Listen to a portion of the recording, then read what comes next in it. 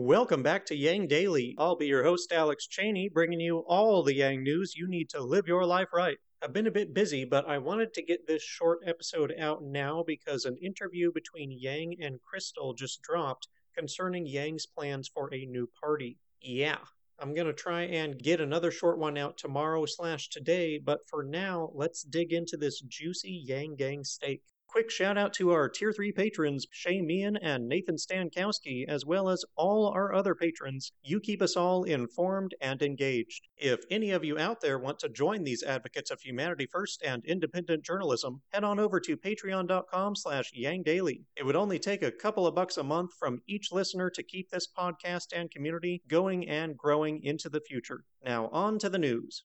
All right, so Andrew and Crystal had a long conversation on Yang Speaks, which is now apparently called Forward, and they hit a ton of very important topics focused around political and media incentives. But what you've probably been yelling for the past month is, what's the plan? Well, your wait is not quite over yet.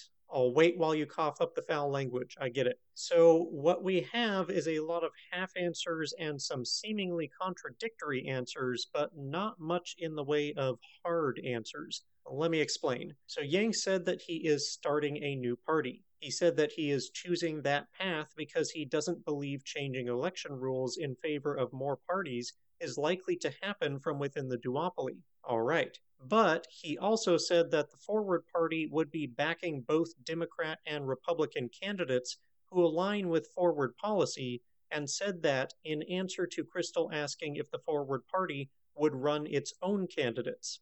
He also said it would not be about the presidential race because he knows that a third party winning that is impossible right now. So he strongly implied that the Forward Party would not be running a presidential candidate. He softly implied it would not be running any candidates. Nothing definitive here, but that certainly sounds like it is not a third party, rather an independent advocacy group, and that they will be trying to achieve change from within both of the duopoly parties. Hence, contradiction. In summary, we didn't really learn anything definitive, we just got more corroborating evidence for what I expected already, that it's going to be an advocacy group for democracy reform focused on congressional races. Bit of a letdown as far as the interview goes, but I don't want to be overly critical of it because it was still a really interesting conversation on a lot of super important topics, and it's well worth listening to. Yang also confirmed again that he is very concerned about authoritarian extremism currently taking over one of the parties,